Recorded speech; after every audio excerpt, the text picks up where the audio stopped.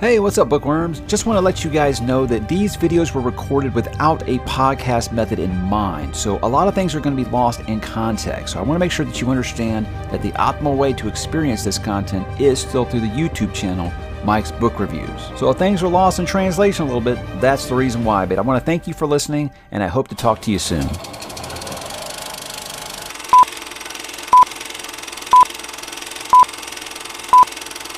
You always love those first few seconds where it says you're live, but you're not actually live. Hey, what's up, bookworms? We are back with another Talk About Nothing, and I'm super thrilled tonight because tonight's guest, guys, is the one and only best comic in the universe, Bill Burr. No, really, guys, Josh. Right? No, you grew your hair back because everybody kept saying you look like Bill Burr. Guys, this is Josh from Red Fury Books. In case you don't know, he is a fellow Texan, and he is also a huge Stephen King fan. So I am excited that this finally happened. It feels like it's been taking too long to get this lined up, but I feel like I finally have caught up on all my Talk About Nothing guests, and I'm excited this is finally happening. So, Josh, how are you this evening? I'm good, man. Thanks for having me. I've always been, such a fan of your channel, and I know we've chatted before, and I've been on your channel a couple times in your celebratory live stream and things like that. But it's fun to just be here and chat about books because I know we have a lot of really favorites in common. So yeah, I think we do. I mean, I know Stephen King's going to come. That'll probably be the bulk of our conversation. Before we get into all that, you've been doing this about 2 years now? You started in 2021, right? Yeah. Or did I? Yeah, it was 2021. Yeah. So about, I guess, 2.5. Something like that. I know, because here's how I discovered your channel, because I was jealous because your top 10 Stephen King books has more views than my top Stephen King books videos do. So congratulations, you beat the algorithm. So that's still your biggest video? That is. And actually most of that was actually in the last month. Oh, no kidding. Oh, yeah, Halloween time it picks up a little bit. Well, I think when Holly came out, because I want to say it was sitting at about 25,000 views, and it's at like 80 right now. I mean, it just absolutely blew up in the last month. But yeah, that's my highest. I only have 3 videos over 10,000 views, and that one is up at 80. I mean, my biggest one, which is weird because horror doesn't move the needle on my channel at all.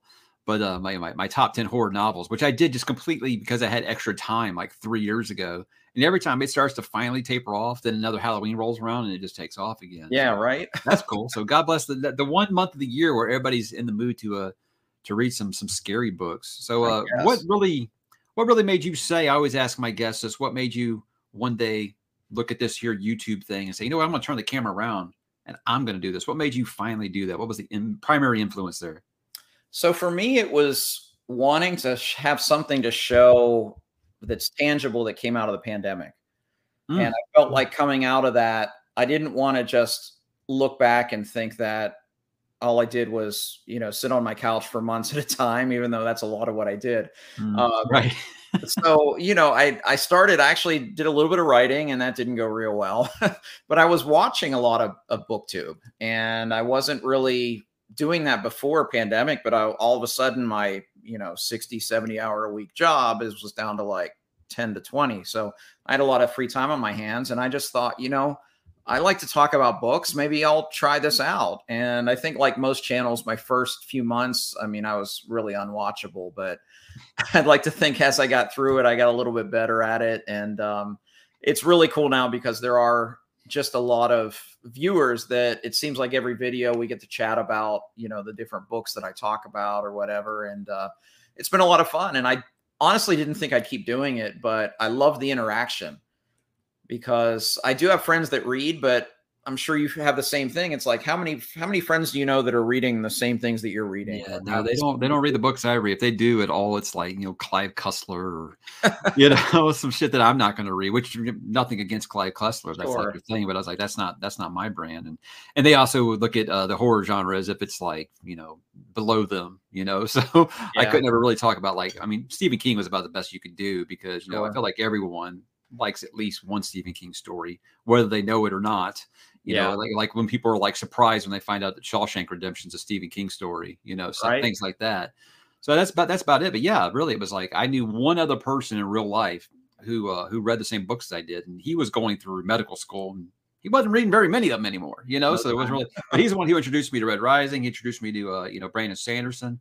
So I'll always be thankful for that, because I mean, I probably wouldn't be here if it wasn't for that friend, because I was pretty much, I don't want to say I was out of reading fantasy, but I wasn't doing it very much. I was just starting another Stephen King reread where I was going through everything. Yeah. And then he was him getting me into Brandon Sanderson with Mistborn told me say, well, he finished Wheel of Time. Hey, let me read Wheel of Time. And that's kind of, you know, how I got to where I am now. So that's very cool, right? Well, actually, I got a good tie-in with your Wheel of Time, because your channel was actually the first BookTube channel I found. Oh, no kidding. And I think it was one of those that my computer saw that. So I had free time. So I started reading finally the Wheel of Time for the first time.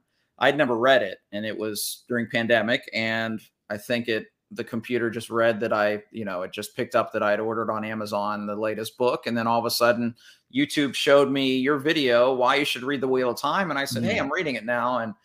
And that's where it kind of started for me watching BookTube. And it was interesting. I was watching one of your videos where you mentioned Daniel Green. I'm like, who's that?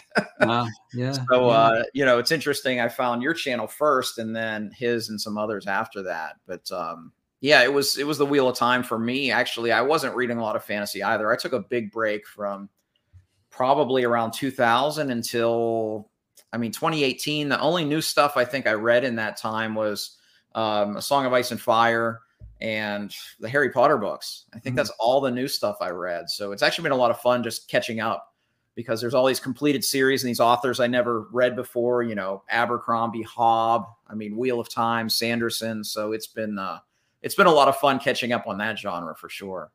You talk about your first videos, man. I hate, it's like, I love that people still enjoy those Wheel of Time videos. I do, but I'm just like, I hate that that's some people's first impression of the channel, because I will still to this day get comments on there to say stuff like, get a better camera, bro. And I'm like, watch a newer video, bro. It's like 4 years old, you know, but what Philip's saying here, I was very watchable during my first videos, the same way a car accident is watchable. I am actually jealous of a lot of these new booktubers. I think their lighting and their sound is perfect from video one. It's like, I've been doing this 4 years and I can't get this shit perfect, you know? So it's amazing. Some people just have like really, really great recording space. I've got a spare bedroom. It's almost impossible to do perfect lighting in here, you know? Yeah. So that's just the way when you have young kids, but it's just one of those things where it was a happy accident for me. So I wasn't really prepared to deal with having people actually watch the stuff that I did, because I've been podcasting for years, you know, and a handful of people listened, you know, but it was nothing on this scale. But hey, we always got to be getting better, right? Yeah, for sure. But you're right. The audio and the video, the lighting is the hardest part of it. It's a nightmare. It's a nightmare. That takes long to shoot. And everyone's like, oh, just get a ring light. Nope, that ain't it. Sorry, that doesn't work for me. No. So, I've got it pretty much when I'm recording an actual video, but when I do a stream, because I put them in front of the computer monitors, it's impossible. And that's why I get this dead eye. Look, I've already got that problem, guys. I'm 45. You know, I got the baggage under the eyes. I got 2 young kids. It's going to happen. It happens to the best of us. Hey, before we get into King, there's a couple of smaller things. Smaller. It feels really weird to say that about Ken Follett. But I was talking about Kingsbridge recently, and I know you've read them, right? You've read all the Kingsbridge books? All but the one that was released last month. I haven't read. Are you planning to read it? I will, yeah. Okay, so I guess that was really going to be my big question is until I started this channel, honestly, I never knew that was a series. I read Pillars of the Earth because we were studying how they built cathedrals and stuff in literature class, and the professor. I was in advanced English in high school. I was in dummy math, which is funny because I'm working finance now, but I was in dummy math, but I was in the advanced literature and history. It's weird how the sides of the brain work, I guess. But we called him professor because he basically used to be a college professor. It's basically you're taking college courses in high school. And he was like, hey, if you guys got spare time, you really want to know more about this, I really recommend this book, Pillars of the Earth by Ken Follett. I saw it. And I'm like, spare time, books like this. But 1996, I'm 16 years old. And this book, I was just completely blown away because you hear, oh, this book's just about them building a church. And you're like, how interesting could that be? It's one of the best books I've ever read, you know? And so I never really went back to it because I thought I'd read it once. And when I talked about my best, I think I said like my best standalone or something, I was like, that's not a standalone. It's part of a series. Had no idea. Had no idea. So I thought, okay, well, I'd like to get into that. A lot of people in my Discord, a lot of my patrons are reading Pillars of the Earth for the first time, even though I've been begging them for 3 years to read it. They're finally doing it. They're Yeah. finally doing it. They're like, wow, this book's amazing. I'm like, I know. And I was like, well, damn, I kind of want to read all these sequel books now that everybody else is going to be doing them. And I was like, but it's been so long since I read Pillars. I was like, I actually wouldn't mind reading that one again, even though I know they're standalone. You don't really have to. But then a lot of people also say, I don't know, if you read them in publication order, there's all these little Easter eggs. I was like, but you guys just told me I didn't have to reread Pillars of the Earth. So I don't mind. I don't mind. Again, it's been 20 plus years. I wouldn't mind rereading it. But I was like, where should I start with it? But my bigger question was, do you think the sequels are worth it? And if there's a 5th book coming out and you're saying you're going to read it, I'm guessing you're going to say yes. Yeah, absolutely. I think the only one that wasn't a 5-star read for me was A Column of Fire, because that one, there's a very famous historical figure that comes into the play, and it kind of took me out of the story a little bit. But I mean, they're magnificent. World Without End is the first direct sequel, and I won't say it's as good as Pillars, but it's awfully close. And I really enjoyed it. That's good enough. Yeah. Yeah, they're all great. They're pretty remarkable. But they're more like, they really are standalones, but there are Easter eggs. It's kind of like the way the Cosmere used to be. Used to be before he went all in. Yeah, before it was gloves off, which I'm not a fan of. But anyway, I shouldn't say that in public. No, let's talk about that, because I've been kind of annoyed that I liked it when it was Easter eggs. Now it has turned into the MCU plus Disney Plus, where you've got to watch all the TV shows to make sense of the movies. Yeah, no one wants to do that, Brandon. No one wants to do that. So yeah, I don't know. I think Sanderson super fans do, but okay, I did take that back. I don't want to say no one, because probably most Sanderson fans do want to do that. Okay, I don't want to do that. I don't want to have to read every single one of your books in publication order. Yeah, so I don't want to. Oh, you didn't read Lost Metal? You're not going to understand Stormlight #4. I'm like, what? Why? Yeah, I don't. Yeah, I when I did my review of Lost Metal, I said that the thing that I really struggled with is I was expecting Wax and Wayne Part 4, not Cosmere Book 1. Yeah, and it's like I wanted the end of the Wax and Wayne story, and it got there, but there's like a 250-page tangent in the middle where it's just all about all the Cosmere stuff thrown together. And the thing I said it hasn't happened yet, but I fear that at some point Sanderson's going to be so excited about the Cosmere stuff that he's just going to lose me as a reader, because he's just kind of like the MCU, where once we had the Avengers, every movie felt like an Avengers movie. It didn't feel like a Captain America movie or a Thor movie. It was just another Avengers movie. Yeah, like Captain America 3, and I was like, this is just Avengers 2.5. I mean, yeah, I get that. Yeah. So, yeah, I mean, we'll see. I still have hopes. I mean, the guy's very consistent, but I just hope that, I don't know, the other flaw I've always had with Sanderson is he sometimes just gets really excited about certain aspects of his work that maybe I'm not as excited about, like his magic system. He tends to continually explain it to you because he thinks it's so cool. And I'm always like, Brandon, I think his magic systems are genius, but it has made me realize more and more that I love soft magic systems. I don't need all this. I don't need all this breakdown of what I grew up reading Lord of the Rings. Gandalf can do magic because he's a wizard. Good enough for me. Good enough for me. I agree. And I loved it in Mistborn, but I felt kind of in the last Stormlight books where it was like, okay, you explained it to me like 30 times. I don't need to hear it the 31st time. And it's just, he's so excited about it. He wants to keep explaining it, but I don't know. It makes it a little tedious, but I remember when I first started reading Mistborn, whenever they were doing this stuff, they were talking about that. I was looking at the elemental chart and all that stuff at the beginning, and I was like really into it. And then after about like the 5th or 6th fight, I was like, you know what? They're fighting. That's cool. That's cool. I don't need to know what combinations they're doing with these 2 metals and stuff. It's cool that you can do that if you want to, whereas I thought Rhythm of War was like, I feel like I'm in class right now, man. This is not what I signed up for with Stormlight Archive. But I mean, again, I love Brandon Sanderson, guys. I don't need this magic explained to me. That's a me thing. I'm just a very, very much a soft magic guy. And I think he's great at it. I agree. Love it.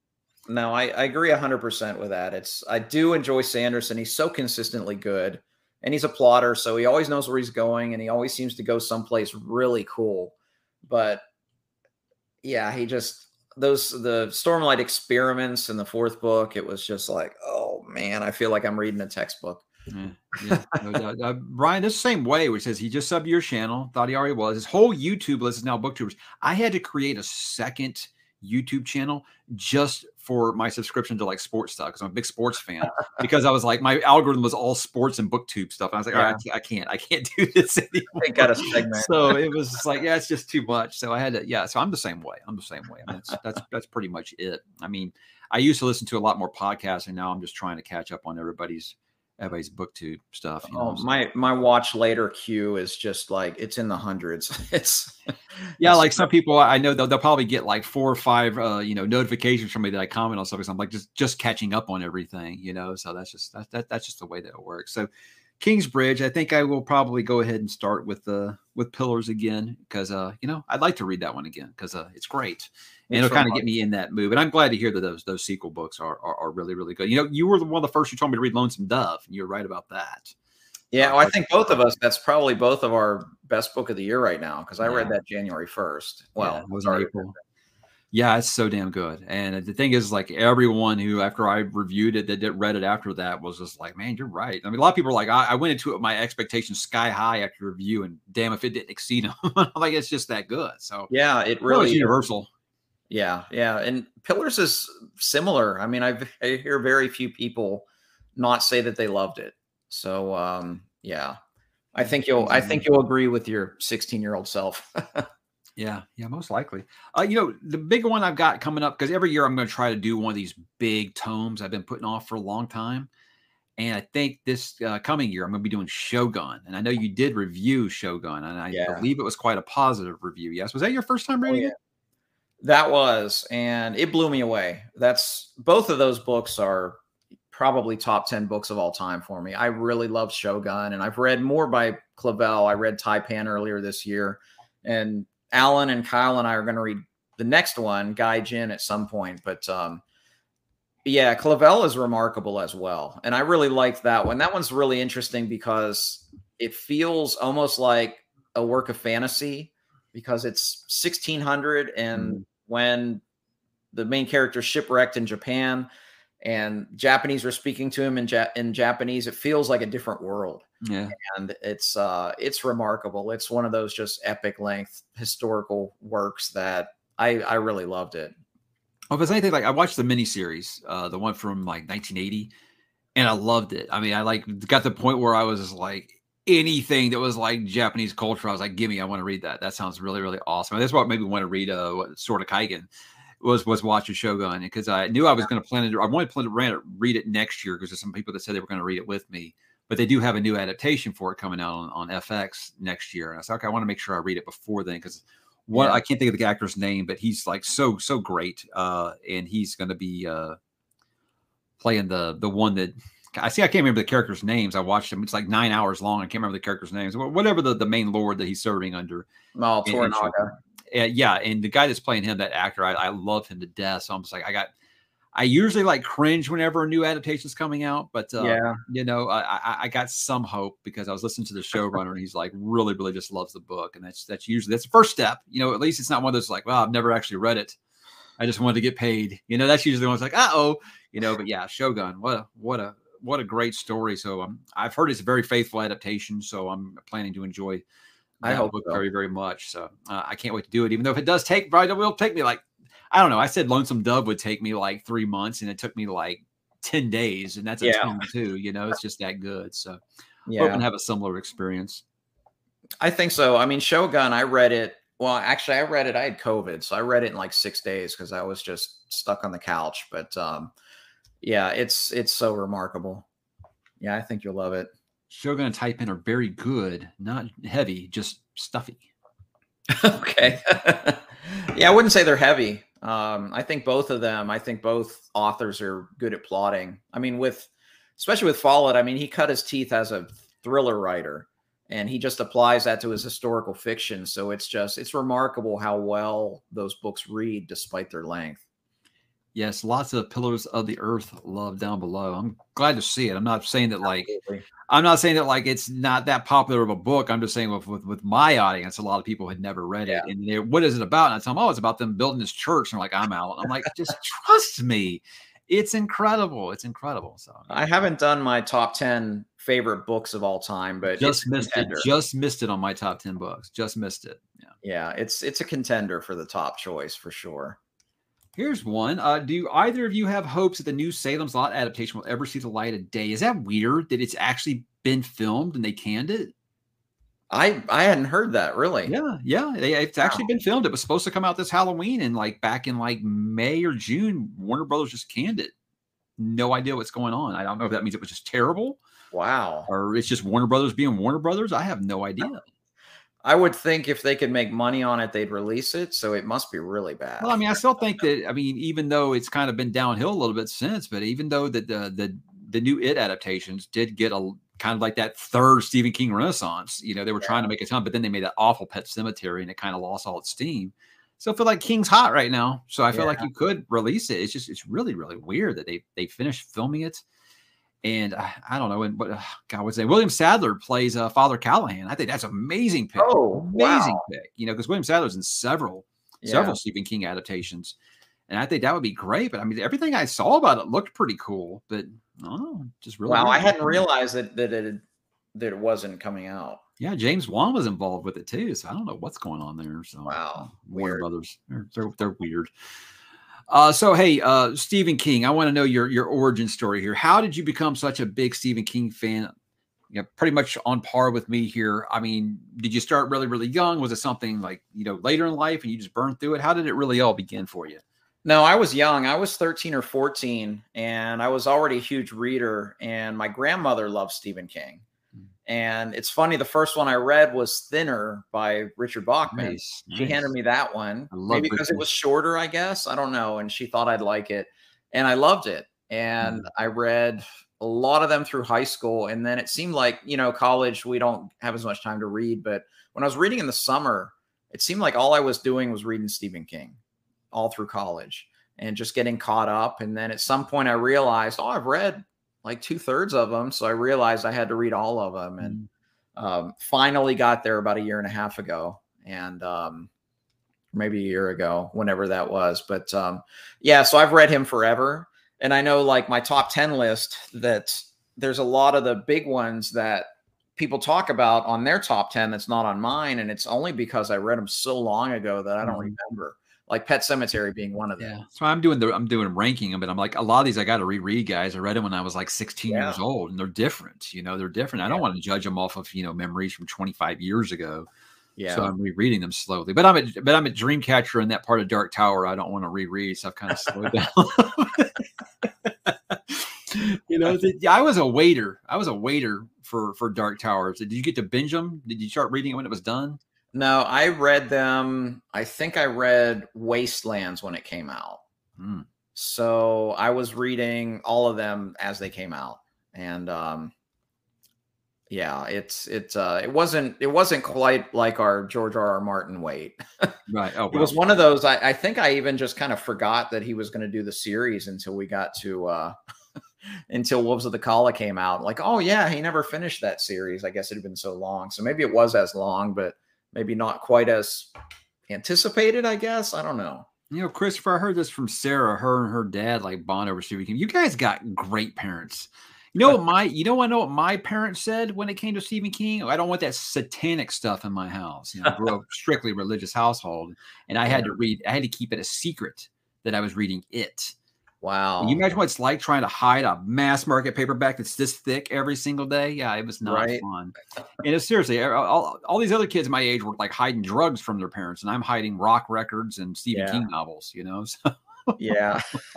No, I was hiding my heavy metal records too. Oh yeah, man. We did like, it was so funny is my brother and I, we used to hide like Iron Maiden and Ozzy Osbourne records and like Beach Boy vinyl covers. Yeah, vinyl, guys. We're talking that old. Yeah. And that movie Detroit Rock City came out, and they had hide the Kiss records inside like Peter, Paul, and Mary or something like that. And her mom puts it out and starts playing it. It's Kiss. I was scared. I was like, wow, I'm surprised that never happened to us, because we used to do the same thing. So all the stuff that I'm like, and that's why I'm like, I know my kids are hiding stuff from me. I don't even know. Thank you, Corey. BookTube has opened my eyes to so many new books. Well, I hope some of them are really, really memorable for you, because I know that as much great stuff I feel like I've learned off recommendations. I won't lie. There's been some things I'm like, I don't know why people recommended that to me. You had any big misses yet like that, where your audience swears you're going to love something, and then you read it and you're like, not so much? No, but I've read some based off of recommendations, not like personal that people said you're going to love this, but I've read a few here and there where it's been like, yeah, that's really not my thing. Actually, we have one in common, the Will White series.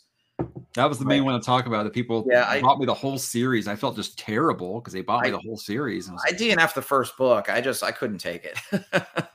I quit midway through 2. I was like, "This, no, you're trying to do a prison break, and someone's telling you to stop and fight so you can get to the next level." And I'm like, wasn't my thing. I mean, I'm still waiting for Dresden to get good, but I've only read 2 of those, so I know that it's just early. Well, I can tell you it does, but I'm sure you've heard it. Hey, bro, just wait till you get the changes. Yeah, right. Got to read 10 books till it gets good. But no, I did my video. I did my video years ago about why I decided to read Dresden Files, and like the first like 5 comments were like, "Dude, wait till you get the changes." And I'm like, "Okay, I'll wait till I get to book 12." I haven't even read 1 yet. Crazy. And that's the other thing right here. Credo gets good at book 7. That's funny. I was like, usually we say, like, it's like when you used to tell friends, oh, wait till like season 3 of this show. That's when it gets really, really awesome. That's like the equivalent. Like when I was reading Malazan and everyone's like, oh, well, it gets really good at book 6. I'm like, 6? You know, so hey, Malazan, you've got a really, really good take on Malazan. How did you feel about Malazan, Josh? Okay, well, probably the video that I lost the most subscribers this year was my reading vlog for Memories of Ice, where I DNF'd. Looking back, I'm going to try again, but I DNF'd. It was easily the busiest month of the year for me and the busiest week. And I'm getting home at like 9:30 p.m. and I'm trying to read Memories of Ice. And you know how dense that series is. And it was such a chore.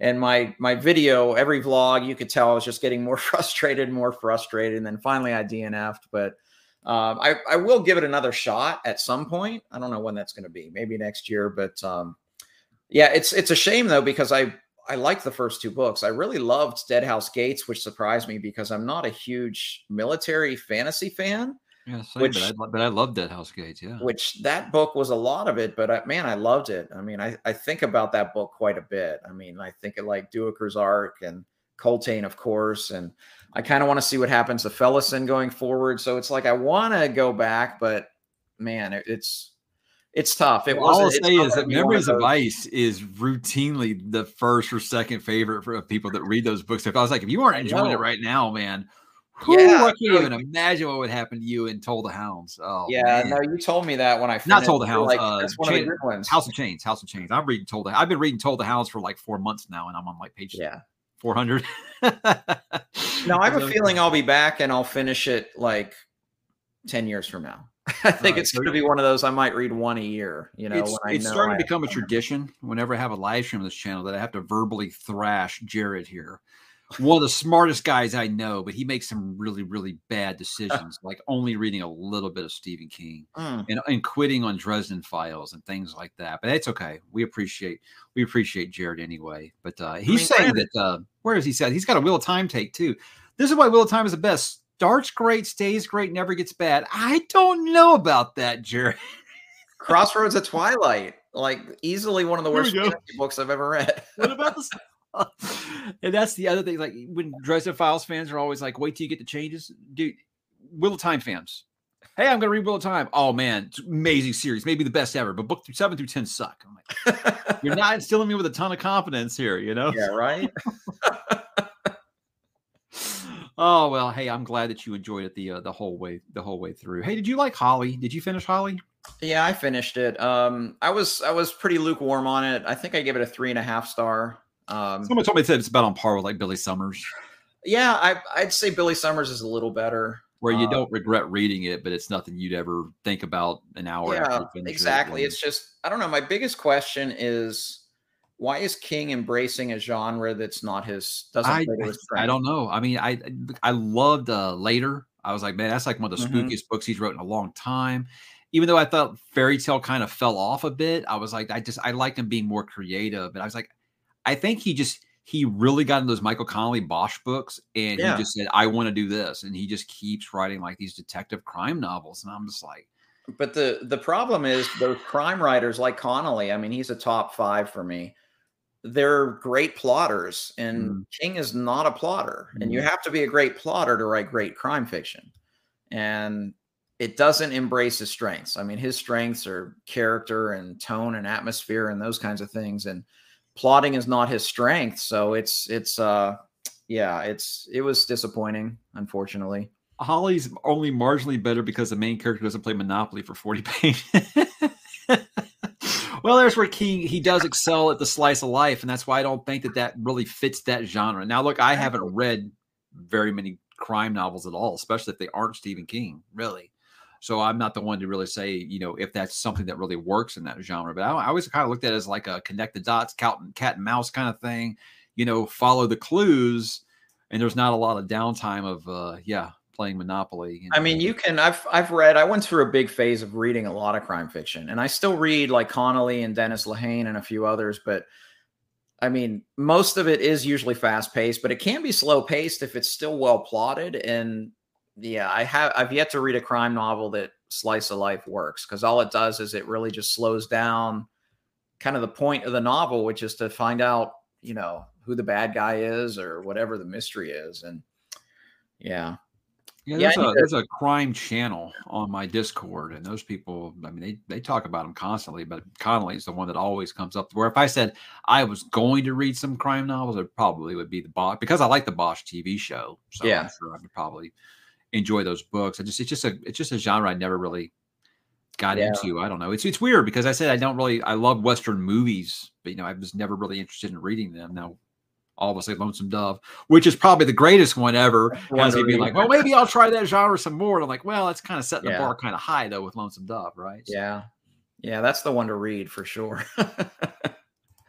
do you know of any book or book series that follows the same POV and chapter structure as A Song of Ice and Fire? I feel like everything's kind of copied it now. First Law does it. Red Rising by Pierce Brown does it. I mean, a lot of them do that now. Just, you take your 5 main POV characters and just put them all in different places of the world, and they eventually cross over and then go their own ways, kind of thing. I feel like everyone was copying A Song of Ice and Fire there for a minute, right? Yeah, I mean, imitation's the greatest form of flattery. So I think they all wanted to be like that. I'll agree with this one. Dragon Tattoo, Pete Cryfish. I love that first book. Yeah. Second one, not so much, but that first book, I was guessing the entire way, and I was wrong. It was such a good twist, man. I loved it. I liked the whole trilogy. I think the third one was the weakest, but those are fantastic. What I didn't like about the second one is that you took Blomkvist and Lisbeth and you separated them. I like them working together, man. You separated them. I was like, that was my favorite dynamic, was those two working together, because it was so just like two different sides of the world, and they were working together. I love stuff like that. And in the second book kind of took that away. And it was a little bit more of a, detective kind of story, putting clues together. And it had a satisfying, story the way it wrapped up. But the ending of that was great. Yeah, I love the ending of that one. Yeah, Elizabeth's great. Great character. Really, really is. So Rift War, I know, is a series you like a lot as well, correct? Feist? Yeah, I've been rereading gradually because so I mentioned I took a break reading fantasy. I took a break reading new fantasy. I was still rereading throughout the years, like a lot of the stuff I read in the 80s and 90s, that kind of thing. And I just recently, I wanted to read more of the Rift War saga, basically because I saw that Feist put out a book called Magician's End. And I just said, oh, I need to know the whole story. And then, of course, I researched, and it's like 30 books or something like that. So I reread Rift War, and I really enjoyed it. And I just read, Alan was doing a read along of the Empire trilogy on his channel. And I loved that one that he co-wrote with Janie Wirtz. So, and then I had a viewer buy me the Serpent War saga, which is the next one. So I'll eventually get through all of them. But it's interesting, when I was reading fantasy in the 80s and 90s, Rift War wasn't my favorite of them all. I mean, probably like Belgariad was my favorite, maybe Dragonlance. But in rereading them, I think it has the most, at least the most potential to be kind of a longer term favorite. So yeah, I do enjoy them. No, I was going to say that that's one of those I've been kicking down the road for a while. I got Magician. I got that Is it just a Rift War Saga? Whichever one is just the trilogy. I mean, whenever I say Rift War, people think I mean like all like 50 books. I'm like, no, just those three. Just those three. Yeah, So the ones yeah. that The three is the saga. The cycle is the cycles overall overall. or whatever. So I was going to say I'm going to start putting together my my new series. I'm going to start next year, and I was going to give you the opportunity to tell me why one of them should be Rift War, if you can do that. So one thing that you will like is in the first book, you get not just a coming of age tale, but you get three of them. And it's really interesting. You get the would-be magician, you get the would-be soldier, and the would-be kind of nobleman, and you get to see their growth throughout the series. And I think that was something I really enjoyed a lot more, I think, as an adult, and didn't appreciate it as much as a kid, where maybe I just wanted to follow like one character. So that aspect of it I really liked. The other thing I really like about the trilogy is all three books work very well self-contained. I think there's kind of a trend or just a common thing that some authors nowadays tend to just tell one story broken up into three parts. And I love the fact that each book kind of functions on its own. There's a little time jump between each of them, and they each, function very well as standalones, even though it's part of a series. So I think those things work really, really well for me. I like the whole, I don't want to say like fish out of water kind of thing, but kind of like thrown in the fires. I believe it's like he's a apprentice, and then there's like an invasion. You got to kind of like learn on the fly kind of thing. I love that kind of storyline. So and there's the rift. So there's this other world and this other culture, which frankly was explored a lot deeper in the Empire trilogy. But even so, you get to see a good amount of it, especially in that first book in Magician. And that's just interesting too, having like this rip through space-time in the middle of this fantasy series. There's a couple battle scenes that are in the trilogy that are some of my most memorable as well too. So there's a lot to like. I mean, it's not Abercrombie standards or something like that, but it's still, I think it was worth my time in rereading them this year for sure. All right. Talking Story brings up Hap and Leonard series by Joe Lansdale. Oh, Lansdale's great. Yeah, I want to talk about that. I actually met Joe Lansdale before I even really knew who he was. Met at his son's wedding. My wife was one of the bridesmaids, and I got sat at the table with him because she was in the wedding. And they, you got that one extra where you have one empty seat because she was in the wedding party and I wasn't. So I ended up sitting next to him. We talked about Bubba Hotep the whole time because he wrote that movie. And I'm a big Elvis fan. I'm a big Elvis fan. I just loved his take on it. And he basically told me stories about Bruce Campbell the whole time. It was great. Yeah, really. That's amazing. But I've never actually read any of his books, but I have met him. He's a really awesome guy. No, wow, I didn't know he wrote Bubba Hotep. Yeah, that's fantastic. Well, the thing was, like, before we were going there, my wife was saying, "Yeah, you know, his dad like wrote that movie that you were talking about, Bubba Hotep." I was like, "No shit." I was like, "Wow, cool." I didn't even really know he was an author until like after the fact, so I kind of missed that whole thing. But yeah, he's from around here. Someone was bringing up L.E. Modasit. I've had the first couple of Saga of Recluse books since I was a preteen. Yeah. And I've never read them, but I've always been interested. I've heard it's very much like the, I don't want to say the Walmart Wheel of Time. It's just like, it was kind of one of those things where people were reading either Wheel of Time or that for a long time because they both had like a book coming out every year kind of thing. That or Shannara. People that kind of tapped out in Shannara were reading like Saga of Recluse, but I never have. But I think they're still going. He's still going. No, I haven't read those either. I've seen the covers. That's about it. Wait a second. You may have your Texas citizenship revoked if you don't read some Lansdale. Maybe. I mean, sheesh, there's probably a lot of authors from around here I haven't actually read yet. Texas is a big state, isn't it? Yeah. We're finally like not 185 degrees outside lately. We've walked like every night this week, man. It's been great. Yeah, it's like that where you're at. Yeah, it's been horrible. Yeah, I'm up the road in Austin, so I mean we have similar crappy weather. It's been like 100 degrees for like 4 months, it seems like. So it's been nice the last few mornings. It's been 50 degrees to be able to go for a run. I had to put the kids in pants this morning. They were not impressed. They love to wear shorts. But yeah, the OK Sweet does those Saga Recluse covers, so they kind of look like the Wheel of Time covers a little bit. But I've always been curious. Like I said, I have those old paperbacks. They're yellowed at this point. They're so old, But another one I wanted to ask you about, now that Derry's here. Hi, Derry. I saw you in the comments somewhere. We haven't talked about Realm of the Eldlings yet, but before we get there, Ender Saga. You read the whole thing finally, right? You read all of Ender Saga? Yeah. Yep. Should I go ahead, because I've only read Ender's Game is one of my favorite sci-fi, like my second favorite sci-fi book behind only Dune. You know, I love it. I think it's an amazing, amazing book. I think there's so many great lessons in there about leadership, teamwork, all kinds of things that you can apply. Like I said, they still talk about this book in business school, you know, and it's incredible. Always been scared to read the sequels because they have such divided opinions on it. Which side did you land on? Yes and no. So you have the Ender's books. There's like 4 of those, and then there's 4 Shadow series, and then there's 3 that he wrote at the end that kind of ties it all together. The 3 at the end, in my opinion, are trash. I think those ones are bad. The Ender's series, Speaker for the Dead, is great. My issue with the rest of the Ender series is he takes a turn in the Xeno side that's what I hear. Basically made me just hate the book.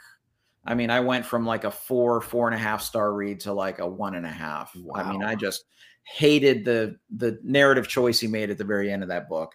So I have trouble recommending Speaker for the Dead because the story doesn't conclude until a couple books later, and you have to go through this Xenocide and Children of the Mind story, which is bad.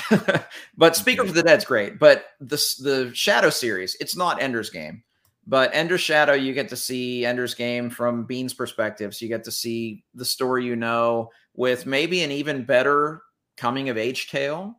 It doesn't have like the thematic depth. You know, it's not a book that's going to be studied in military academies and things like that. But the Shadow series up through the 4th book, Shadow of the Giants, I think, Shadow of the Giant, I think are fantastic. I really like those. They're more kind of action adventure and less kind of thematic, you know, masterpieces like Ender's Game. But, you know, that's what I usually recommend. I did a video where that was my reading advice, was to read Ender's Game and then to read the first 4 Shadow series books, which it's also probably the lowest like to disliked ratio, because I ruffled a few feathers when I said don't read the rest of the Ender's Game books. But, you know, I'm seeing a lot of Ender's Shadow good. Xenocide. It's good. It's really good. I mean, it's different. It's more action adventure, but Bean is a fantastic character, and you get to know him more and more. He's kind of a background character in Ender's Game, right? Yeah, so, I mean, he's just like that kind of lieutenant in the back, and you get to really learn his story, and it's probably a better coming of age tale, actually. But it doesn't have that is not an unpopular opinion at all. Go read the comments of my Ender's Game video. There's a lot of people that do not like that book, so it's interesting. It's very, very popular. It's sold a ton, but it has a ton more criticism than something like, say, Dune does, where you will still get people who read Dune, they say, it's just not for me. And as someone who loves Dune, I get that. I perfectly understand why someone would not care for Dune. Well, you got to kind of be in the right place when you read Dune for the first time or the third time, like it was for me. But yeah, with Ender's Game, I would say most of the BookTube videos I've seen have been very negative on Ender's Game. Now, a lot of that is to deal with the author, not the book. But I don't do that. I'm like, was the book good? You know, that's kind of how I am. But yeah, it's not an unpopular opinion at all. I'm doing Josh's preferred reading order of Shadows first and loving it. So there you go. It's working for some people. No, I didn't do Shadow first. I said second, because you read Ender's Game and then Ender's Shadow instead of doing the Speaker for the Dead one, because in world chronology. Anyway, my video has all kinds of different options, which is interesting. But well, Nick, that would be because Dune is not a dense and boring classic. It's just a classic. It's incredible. It's very, very. I'm a little biased, but I think Dune is an incredible book. Yeah, so, yeah. I think I agree. I mean, 5 versions of that book now. I think I've 6, maybe 6. I don't know. Yeah, lots of opinions about Ender's Game right now. We've hit a nerve. Yeah. So you ranked the First Law books not that long ago. Yeah. Do you feel like those rankings have changed, or that you've thought about it a little bit, or did you keep them the same? I probably changed mine now. I think they're probably the same. I mean, probably some of the ones in the middle move around, but I mean, really, I rank them, but I think my lowest rated Abercrombie book was, it was one of the Shattered Sea. I gave like a 3.5, but like all the first book 3. Book 2 disappointed me so bad. I didn't even read 3. Really? See, I like the second book the most. No, I like book one got me really, really attached to those characters. And then you take Tarby, who is an awesome character, and you just make him like this nothing Yeah. the rest of the series. And I just didn't like that format. Yeah. I Well, understood what he was going for. It just wasn't what I wanted. yeah. Well, I got to the end of Shattered Sea, and it's not a spoiler, but at the very end of Shattered Sea trilogy, it was one of those. There's a moment, and then you realize, oh yeah, this is Abercrombie. Yeah, and it does come together. Yeah, but no, First Law. I mean, all of them are at least a 4-star for me. Most of them are 5-star reads. So it's coin flip. What am I feeling like? I mean, I ranked Trouble with Peace as my favorite, but I mean, so many of them are just remarkable. I feel like, for a while, I thought that it was going to be weird if anybody said that the sequel trilogy. I seem to be like one of the only ones left who still says the original trilogy is Joe Abercrombie's best work. Everybody seems to go with the Age of Madness now. I'm just like, my second and third, I think, were both from the original trilogy. Yeah, I like the original trilogy just because, I mean, it's so much Logan and Glocta, and they're like two of my favorite. My thing is, I loved or love to hate every character in that original trilogy. I have some characters I'm kind of like, in the sequels. That's kind of where I fall on. Those characters just couldn't be replaced for me. And that's like saying, people ask me, hey, well, do you ever think that they would, even if they made like the most amazing Star Wars movies ever, you would still think the originals were the best because nostalgia? Maybe. Remember, I read First Law, guys. All I had read besides that was A Song of Ice and Fire, really, and Lord of the Rings, so it's always going to be very, very, very special to me. This is a great name right here, Golem Wadib. I am a fan. Doom Messiah is a favorite of my Doom books. Golem, they just put out that Folio Society of Doom Messiah, and I want it really bad. I just can't pay $150 for a book that's this big. I just can't. Yeah.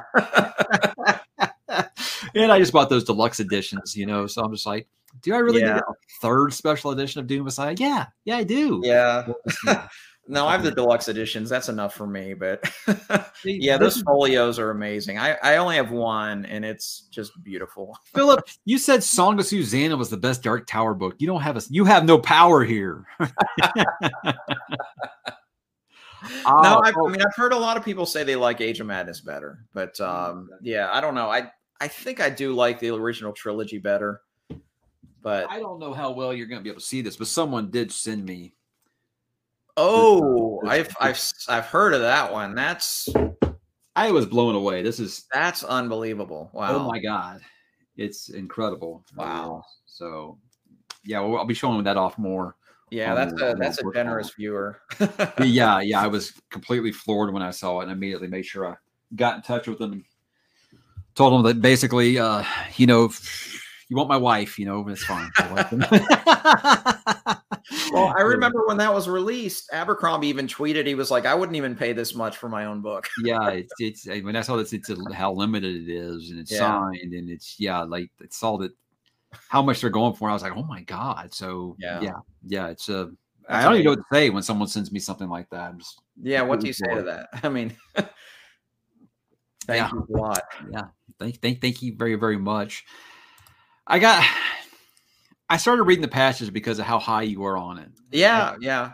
I stopped about halfway through. You know what part I'm talking about. Yeah, I know exactly. And I said I'd go back to it. I'm just not feeling this urge to go back to it, man. Please tell me I should. Please tell me I should. I think you should, because the last line of that book punched me in the stomach. No kidding. And the end of the series had me in tears. It's an epic. So he just takes that turn and goes a different direction, and he does that more. I just think maybe if that first half of book one wasn't just so damn good, and then man, I mean, it definitely changes. Yeah, it definitely changes. So no, I was a huge fan of that series. I read them as they came out. So did you read his new book, Cronin's new book? I did. It was very good. It wasn't up to some of his best books, but I really enjoyed it. That's one of those that 2/3 of the way through the book, it takes a really odd turn. Another that one. Some people hated, and I really liked it. Is that one of those where? And no, in the Ferryman, the new one. Oh, the Ferryman. Okay. Yeah, he takes a really. It goes because you think the book is going to do one thing, and then all of a sudden it does something different. And a lot of people weren't on board with it, but I was, because at one point I just said, dang it, this guy did it again. He just pulled off conceptually what he was trying to do. So I'm a fan. I even love he wrote a book called The Summer Guest, which I think is one of the best American novels ever. So yeah, he's a great writer. Yeah. Okay. All right. Well, I mean, I bought all three of them, you know. Yeah. So I feel like I got. It's like I said, I would just DNF it if I thought that like I was never going to get back to it. I don't know. I just was having a hard time connecting to those new characters. Yeah. And I think I was just like, quit being a bitch. Just push through, accept it. And I said I'd go back to it because, I want to make sure I focus on my spooky season stuff, which I'm really behind on. Football season to get you, man. And I've gotten kind of behind. I said I'll go back in November, and I'm like, I don't know if I'm really excited about it, but yeah. Hey, there is a new First Law short story collection. I haven't got it yet. I haven't. There isn't a physical release, I don't think. I think it's just on digital. I haven't actually gotten it yet because someone was asking me why I haven't talked about it. I was like, dude, I didn't even know it was coming out. I had no idea. So I want to say there's only just like a Subterranean Press or somebody like that might have a fancy edition. But yeah, most of it's just Kindle. So yeah, I'll throw it on there and get to it at some point. Yeah, there's just so much, guys. There's so much. So at what point when you were reading Realm of the Elderlings did you say, I have a new favorite author and it's not Stephen King anymore? At what point? Because I don't think I've reached that point yet in the Realm of the Elderlings. Well, I gave Hobb my number 2 spot. So King's still in my number 1. I was teasing. I know for a while there you said you were kind of teetering. But I was thinking about it. It was really end of Tawny Man and beginning of Fitz and the Fool. The end of Tawny Man blew me away. Well, Fool's Errand and Fool's Fate both blew me away. But I think it was solidified for me in the last trilogy, seeing Fitz again as an old man. And the story there is just remarkable. Assassin's Fate is probably my favorite fantasy novel. Realm of the Elderlings is my favorite fantasy series. But yeah, for me, I think it was just cumulative. Like I really liked Farseer, and then Live Ship blew me away. Funny Man blew me away. I liked Rainwild. I mean, that's the one that's the lowest of all of them. But then Fitz and the Fool just drove it home for me. I don't know. I feel like Fool's Errand. That's the first one, Tawny Man, right? Fool's Errand. Yeah. I feel like maybe that one broke me because that one was just so damn good, and I don't feel like it's hit those heights again for me. And I've read 6 books after that. Now 4 of them are Rainwilds, which people have opinions about. Yeah, and a lot of those are justified. They really are, but I don't know. It was just something. Golden Fool, I think it just took the wind out of my sails when it was just like a full book of nothing. I love me some slice of life, but it was just like, I don't know. It was just like Fitz being a babysitter. It wasn't the story that I wanted. I mean, it's interesting. People talk about Hobb that way, but I saw a tweet today. Someone I don't know which Stephen King book they were reading, but they were like, 300 pages and nothing's gone on. Well, I love it when King does that. So it's like, I guess I prefer authors that just take their time. I mean, sometimes I see when someone says something's fast paced, I wonder like, is it going to be too fast paced for me? So I don't know, the older I get to, the more I appreciate people that can just flat out write, and Hobb can just flat out write circles around most people. And I just love her writing style. I just love her use of the language, and I just get lost in what she's reading.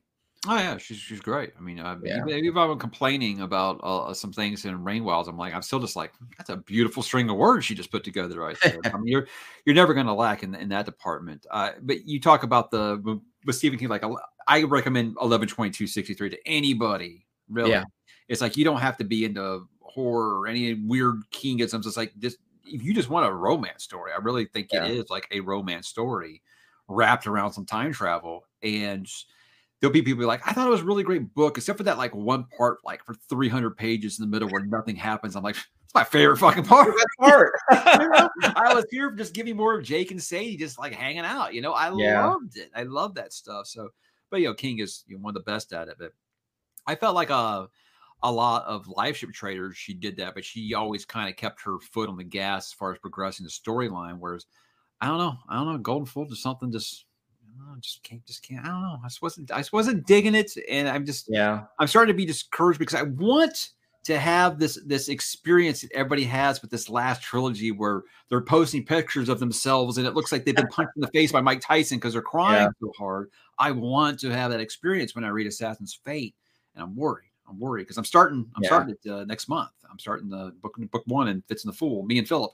Yeah. I'm scared. It's slow paced, all 3 of them, but I don't think any of her books are fast paced. That isn't the problem. There's an aspect of Fool's Assassin that I think where something with the narrative shifts, which I think you'll enjoy.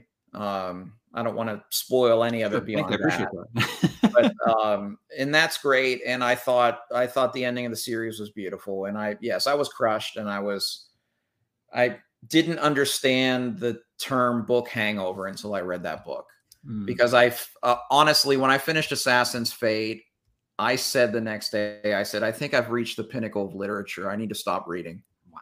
That's how I felt. You hear that, Philip? He's setting the bar high over here. You hear this? That's how I felt with Assassin's Fate. Your mileage may vary. We'll see. Right. Madison, she's one of my best friends. And when she was reading that, I was just so jealous because it's like, God, I want to experience that. Damn it. She was just like tore up over the end of that series. And I was like, that's why I said, fuck it. I'm just going to go ahead and start live ship now. Cause I had like this way long schedule, like finishing it like 2025, and just based off of her reaction, I was like, all right, well, damn, I gotta speed this up. And so I've been doing 1 a month here for almost a whole year. Yeah. And see, we're getting there. We're getting there. You have any interest to read these Bound in the Broken books? Have you read anything by Ryan Cahill yet? I have them all on my Kindle now because he gave them away the other day for like 99 cents. Yeah. No, I had read The Fall, and I was blown away by that. I read that in one sitting, and it was such visceral writing is the way I described it when I talked about it. It was just, you felt like you were there, and I love the world building, and everybody's just raving about it. So yeah, that may happen. I may start that in December. I'm not sure yet. I have them all on the Kindle. So at some point they'll start. That's one of those where you'll probably just end up reading all 3 of them in a row. Cause it really, someone's asking a question about War and Ruin. War and Ruin's like massive. It's like Storm of Swords long, and it's amazing. You can't put it down. You don't want it to end. As far as saying how's it end off like a cliffhanger, like there's not all of his storylines are resolved, but I don't feel like his books are like, hey, this character just got stabbed. See you in 20 years? Like George does. Ryan writes so damn fast. He's put out one of these books every single year for the last 4 years, So I think that you're not going to have to worry about waiting too long. Me, usually I'm like, hey, I need to detox after a book that big. But if I had book 4 in my hand, I'd read it right now. That's how good that series is. So But if you want to feel like, oh, I don't want to be left hanging like George does. Get over that. Ryan will have that book out next year, no doubt. So I say go for it. But I understand people that say because people like me who've been waiting for, I was reading Song of Ice and Fire since the year 2000. People who've been waiting for Gentleman Bastards. People have been waiting for Patrick Rothfuss. I get it. If you want to wait for the series to be done. I get it. Well, that's why I haven't started Rothfuss. I haven't read Name of the Wind yet because I'm waiting. Because I one George in my life is enough. Hey, have you read Sun Eater yet by Mr. Rockio? I have not, but I bought the Diamond Edition, the Kickstarter. So that'll be a beautiful edition to read out of. Yeah, I definitely want to read those. It seems like just people I talk to, it seems like it may be the perfect sci-fi series for me. So I definitely want to read it. And I know you've talked about his writing style being amazing too. And I would put him up there with one of the best I've read. And people say, oh, it's because like you're cool. Christopher's just an awesome guy. I wouldn't be sitting here like championing his books if I didn't like them, guys. I'm not going to do that. But I just like what blew me away whenever I was like, wow, this is like Rothfuss, but he actually writes, right. Prose style. But he's like Cahill. He puts out a book every damn year, and he's got a new one coming out early next year, and he's working on the final book in that series right now. So yeah, I was glad that Kickstarter happened because I just had like an eBay search trying to get Empire of Silence on hardcover. Not easy. It was always like $150 and a beat up used copy. Just impossible to find. So I'm definitely looking forward to those. But Yeah, Rockio is definitely probably, now that I read Hyperion this year, those 4 books, so that's probably my next big sci-fi series. What did you think about Endymion? Because I was so disappointed with Fall that I didn't even start Endymion. So Hyperion's my favorite of the 4. Oh yeah, so good. But I liked the Endymion duology better than the Hyperion duology. Oh, okay. Well, I would put Fall as my 4th favorites. Such a letdown, right? I think it's because book one was so amazing. You know? Yeah, and it was just so different, and I just felt like the steampunk throw all the jargon at you, sci-fi jargon, just kind of lost me at times. No, what lost me was like, guys, imagine you loved Star Wars when you saw it in the 70s, right? And you were so excited to go see The Empire Strikes Back, but instead of showing you Han, Luke, and Leia, we're gonna put it from the point of view of some rando Mon Mothma in the Senate, and maybe some fever dreams from C-3PO. That was Fall of Hyperion. I was like, what the? Yeah, I still don't even understand what happened with the Shrike. I still don't understand. Well, you don't get that till the 4th book, really. Well, I mean, it's encouraging to say it is actually worth going back to. I've been such a love-hate with Dan Simmons. I think Hyperion is amazing. I love the Terror. I didn't finish Summer of Nights. There was one other that I read, and it wasn't really for me, I don't think. So I was like, I don't know. I feel like he's a very talented writer. I don't know. I'm still going to do Carrion Comfort, but maybe now I'll think about doing Endymion. I don't know. The thing I liked most about the 4 books is how different they were. Because, Hyperion is just a literary masterpiece. Fall of Hyperion was kind of like this steampunk thing. Endymion's kind of like an action-adventure cat and mouse chase. It's kind of like a quest. And then Rise of Endymion is kind of philosophical at times. And I don't know. I really enjoyed the series a lot. It's probably my favorite sci-fi series that I've read, really. Well, that's cool. That's cool. Just finished Ashes of Man yesterday. I cried my eyes out, but I enjoyed it thoroughly. Yes, I'll go ahead and let you know that, Josh. Rockio is a killer. Okay. Rockio will mess you up. I'll like him then. If he's like Hobb does the same. So everyone wants me to acknowledge that the Rangers are beating the Astros. Yes, guys, you guys are playing fucking awesome. What have you got me to say? Here's the thing: is like I don't talk a lot of mess about sports. I root for my teams. I don't really gloat or anything like that. I did a little bit last year just because I had to listen to Mariners fans all year talk about how they were going to end me. Yeah. And then they didn't. I'm more of a results guy. So yeah, I'm not like everybody else, guys. I tip my hat when another team is beating mine. So hey, you guys are playing awesome. You deserve it. You're getting all. Hey, having lived in Dallas for 15 years, I want nothing with the Rangers winning. So okay. I see a lot of it in the comments. People want me to acknowledge it. Yes, they're winning. Yeah. They deserve it. I'm not salty about it. It means I'd rather it be them than the Yankees, so there we go. Yeah, sure. Oh no, Andrew's here. Hang on. Here. That's from Andrew. Hey man. Hey Andrew, did you DNF a book today? Let me know. Let me know, homie. Yeah. Classic. Andrew's a good guy. He's just easy to be to pick on. Andrew, you did make me feel old with the comment on my video today where I did that Stephen King tag where it's you have to say if there was there a book written the year you were born, and I was born the year of Carrie, and he was born in the Stand reissue. Oh, yeah. Like, oh man. Yeah, when I talk about I'll be talking about like when I'll never ever be able to replicate that experience in the theater of when I saw Fellowship of the Ring in the theater, and I was crying because it just was so much more than I ever expected it could have been. And someone was like, "Oh yeah, I loved it too. I was like in like 2nd grade." And I was like, "I was older. I was older." Right? So I mean, just one of those things. Yeah. So Andrew says that Rockio is better than Hobb.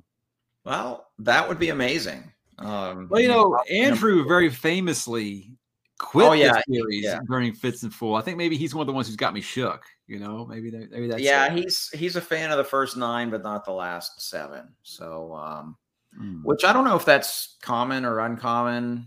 I don't know. I think it's remarkable how it ends, but I don't understand that. Like, I understand apparently Terry Brooks was not a very likable person. Not Terry Brooks. Is it Terry Brooks that does sort of Good Kind?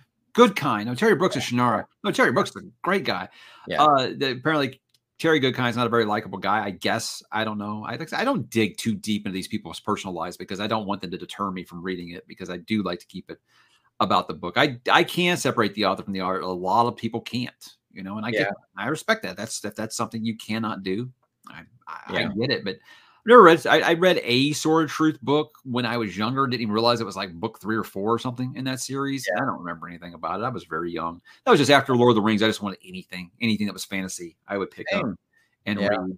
Like I remember when I first read The Sword of Shannara, and as I'm reading, my brother's like, "Does it sound familiar to you?" I'm like, "What do you mean?" He's like, "It's just Lord of the Rings with different names." I was like, "Yeah, but I think I just wanted that." You know, I wanted more Lord of the Rings, so I was okay with it. Now in hindsight, I'm like, yeah. So I don't know. I don't have anything against Terry Goodkind. I don't have any plans to read him right now. But one of my patrons, Caitlin, she swears by him.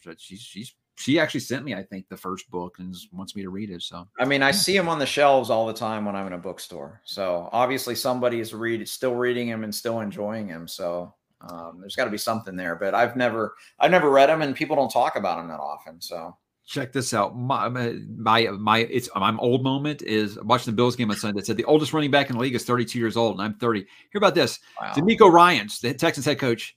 My wife was saying like, "Oh, well, he looks young, but he doesn't look, you know, that young." I'm like, "Well, he's younger than both of us." So, you know, now it used to be, "Oh, you know, hey, these players are younger than me." Now it's, "Hey, these coaches are younger than me." Yeah. Oh shit. All right. Yeah. So it's good stuff. Young man's game. It creeps up on you quick, guys. Right. Andrew, why are you like this? Why are you the way that you are? I don't know. So, hey man, you reading any spooky books for October? You not participating in all that madness? I'm not. I'm reading a bunch of other stuff. Reading some Guy Gabriel Kay. Just finished Under Heaven, which was amazing. I'm actually reading. Up next is Philip's second book, Prophet to be Damned. So that one's up next. And I'm actually reading a short story collection that I'm not done with, but is one of the best I've ever read. It's the Paper Menagerie, Ken Liu. It's so good. It's really interesting. I thought it was going to be a bunch of fantasy tales because he wrote Dandelion Dynasty, and it's not. There's more sci-fi than anything in it. It's really interesting, but he's a really great writer. I've been enjoying those, just kind of reading one a night. Those have been good, but yeah, no spooky season for me this year. I had too many. My physical TBR is out of control, so sorry, I'm pretty hit or miss on mine so far. It's like I liked the Nick Cutter book. I didn't really care for the Adam Neville book. I'm kind of on They Thirst right now, and I know everybody's going to be shocked by that because I think I did myself a disservice with McCammon by reading Swan Song and Boy's Life first. Because nothing's going to compare to that, right? I think that's just such a. Those are the only two I've read. So yeah, they're amazing, and I'm just like, this is the second one I've read, and this one's not bad. It's just like, dude, I'm at like the 60% mark, and you're introducing new characters every chapter. I'm like, I don't even know who the main characters are, and I'm at 60% of the book, and I'm not sure who the main characters are. That's I mean, he's very good, but it's just like. Well, it's probably, you know, if you read Stephen King, if you read It and The Stand and then picked up Tommyknockers, you'd probably, you know, that wouldn't be the best order. Well, so. You know, I remember reading the Tommyknockers not that long after It. And I'm like, this is the same guy? This is the same author. Really? Yeah. Right. What is your least favorite Stephen King book? Probably either the Gwendy trilogy or Sleeping Beauties. Oh, Sleeping Beauties was bad. I'm convinced that Sleeping Beauties was just Owen King, and he slapped his name on there to make him feel better. Well, it started with such promise. I said it was on that tag video. It started, I thought they were going to write a great feminist novel, and then it turned into like a bad B movie at the end. I mean, it was so bad. It was so disappointing. Oh, it was painful. That was one of those where I was like, why do I have this thing where like I'm gonna finish a King book regardless of how I feel about it? Because man, that was the most I ever wanted to DNF a King book. It was like seriously, like Multiverse. If I get that far, I might skip that one. I say that's an Owen King. I don't do collaboration.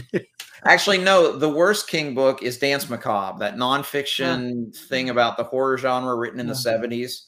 Because it's like hundreds of pages about like radio dramas, and it's just that was interminable. Yeah, I heard you guys like Slice of Life. Here we go.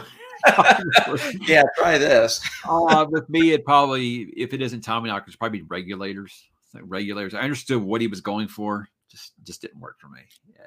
I don't know. I liked Regulators just because, I mean, it was obvious it was almost a writing experiment. He was going to write Desperation and the Regulators together. And so I guess I appreciated it a little bit more. Like people like one way more than the other one when it comes to yeah.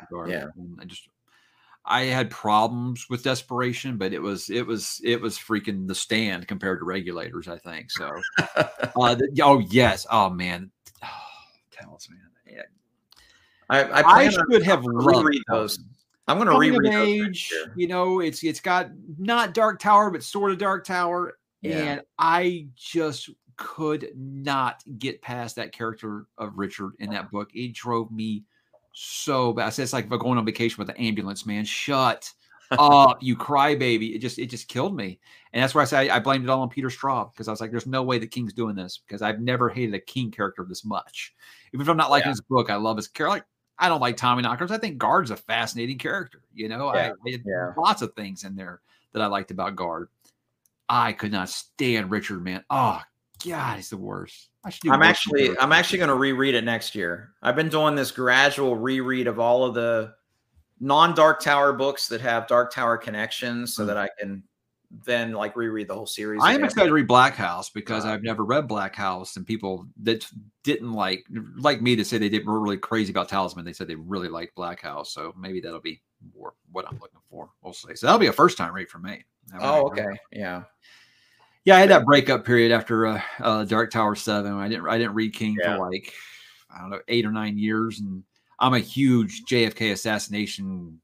Just give me all the knowledge about the JFK assassination. And that was the only thing that got me back. So I had that breakup period. You guys wait for decade plus for Dark Tower books and get what he gives you in book 6 and see if you're not upset about it. So I know you guys all binge it now and you don't have that problem, but yes, I had those problems. I was I mean, I had problems with book 6, but I did like the ultimate ending.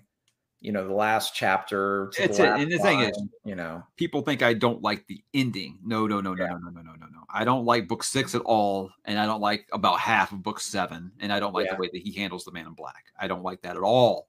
Yeah. At all. Yeah. And I don't like the last battle. That's pretty stupid too. But this would be a completely different show if we start talking about things I don't like. And Dark Tower is still a top 5 series all time for me. It's just I mean, the good stuff is so much better than everything else out there, you know. So that's what it is. You're not helping me here, Frank. You're not helping me here at all. Because everyone talks about Crossroads of Twilight, and I was like, why didn't you guys tell me about Path of Daggers and Winter's Heart? Jesus. Jeez, I went into Crossroads of Twilight expecting it, you know, so I had that guard up, and it's like, it's not good, but it's not as bad as you guys said. I was like, Path of Crappers. Oh, God. Which one was the 8th one? Path of Crappers. Yeah, that was the second worst easily. Yeah. The shortest book in the series. Yeah. It's one of the most, if somehow it felt like the longest. Really. Yeah. No, I mean, Crossroads was horrendous. It should have been 10 pages instead of whatever it was. Yes. Read 11/22/63. I'm glad, you know, I hear this all the time. Oh, nice. I get this. I get this so much, and it drives me.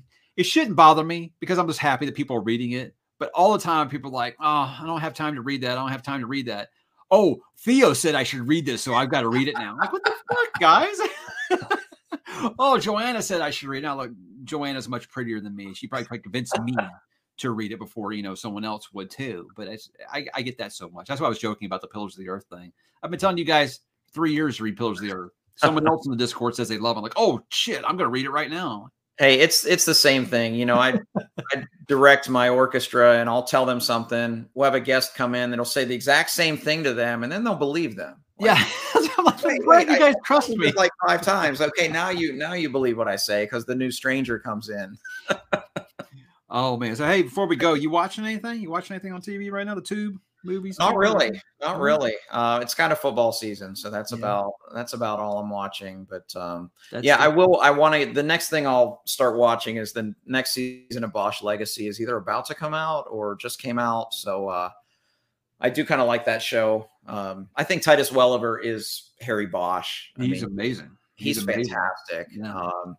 So that's the next thing I will watch, but haven't been watching a whole lot. It's a busy time at work, and I have a pretty full TBR to try to keep up with too. So yeah, we're doing the new Mike Flanagan series, the one based on Edgar Allan Poe stuff, and we've only gotten to watch a couple because football season. Yeah, I've heard good things. I've seen people posting about it. Yeah, so. I mean, I was not apprehensive because I think Mike Flanagan's amazing and everything he does is great. But I was kind of like, oh, I don't know about moving some of these 200-year-old stories and putting them in a modern setting, how that's going to go over. And all we've seen so far is Massacre of Red Death. It's great the way that he did it. And so, I mean, I don't know if you've read a lot of Poe, but it's just like people were worried it wasn't going to be as disturbing as Poe.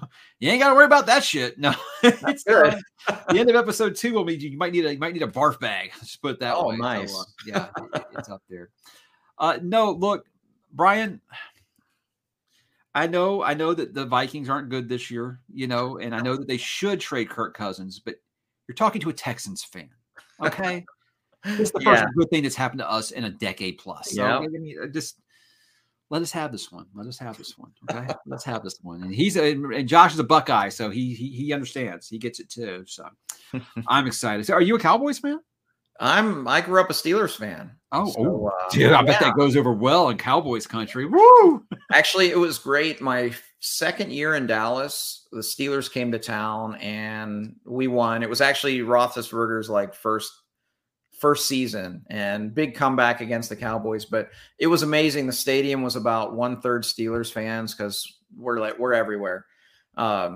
And it was just great to be in Dallas as the voice of reason with this very dysfunctional Jerry Jones franchise. And I can just talk about my Steelers and the Rooneys and a couple Super Bowls while I was there. So, I was annoyed a few weeks ago when the Steelers were here and that stadium was pro Steelers. And I was like, God, they fixed it so well, Steelers fans. I mean, it was the same thing in Dallas. I remember it was Dexter Coakley in the interview after the game. He said, I came out of the tunnel for pregame and I heard myself getting booed and I had to look to make sure I was still in Dallas. So, but Steeler fans, we travel really well. Yeah, they always do. And I mean, I admired that fan base. I mean, I grew up watching the old NFL film stuff. I loved like the Mean Joe Green and the Terry Bradshaw Steelers. I love those teams, man. They were absolutely before my time. But as far as like going back and like studying the history of this stuff, like I like to do, I was like, that is the best. That's the best dynasty ever. Even over the Niners of the 80s, and the Cowboys of the 90s. That 70s Steelers team was just unreal. And I still love watching TB every single weekend on Fox NFL Sunday. He's great. It's the best. All right, now we're boring everyone with a sports talk. Guess we should go. Well, hey, I think I want to say thank you for joining us at short notice. I did have a cancellation. I asked Josh to step up a month early, and he was able to do so. So, thank you for having no real life like me, to where you can just jump on this whenever you want. And I'm kidding. You've got much. You brought up that during the pandemic when people were like, "Oh, stay home." You're like, "Well, that's what I was going to do anyway." I'm glad that there are not the only ones like that. So when I have Friday night and I'm at home, and people are like, "Yeah, we're going out," and I'm like, "Have fun, sucker." You saw that thing where I have some younger friends and they were going out on Friday and I was like, I haven't seen them in a while. I go out. They're saying we're going to start at 9 o'clock. I'm like, it's way too late for me. You're going to start at 9 o'clock? What? Why not 6 or 7?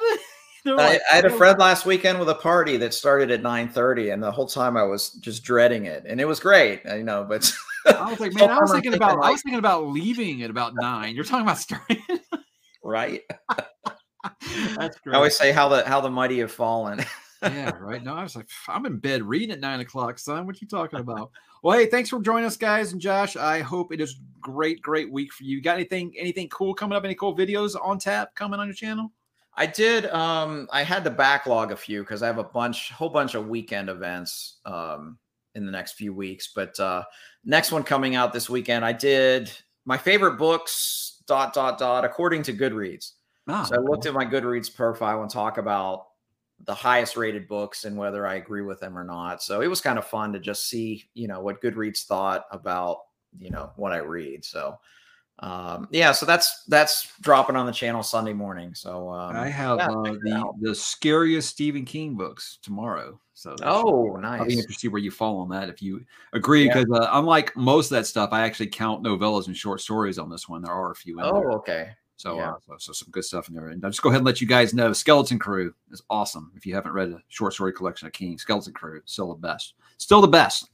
All right, guys, have a great evening. And click down below. Subscribe to Josh's channel because he deserves to get to 5,000 before the end of the year. I mean, I can't believe you're not there yet. Can't believe you're not there yet. We'll see. You get it. Hey, at least you got more than Andrew. No, Andrew. No, you don't actually. Oh, no, I saw him bragging the other day. Andrew's got more than me. 666 or something because he's evil. He's evil. Love you, Andrew. All right. Thanks for watching, guys. We'll talk to you soon.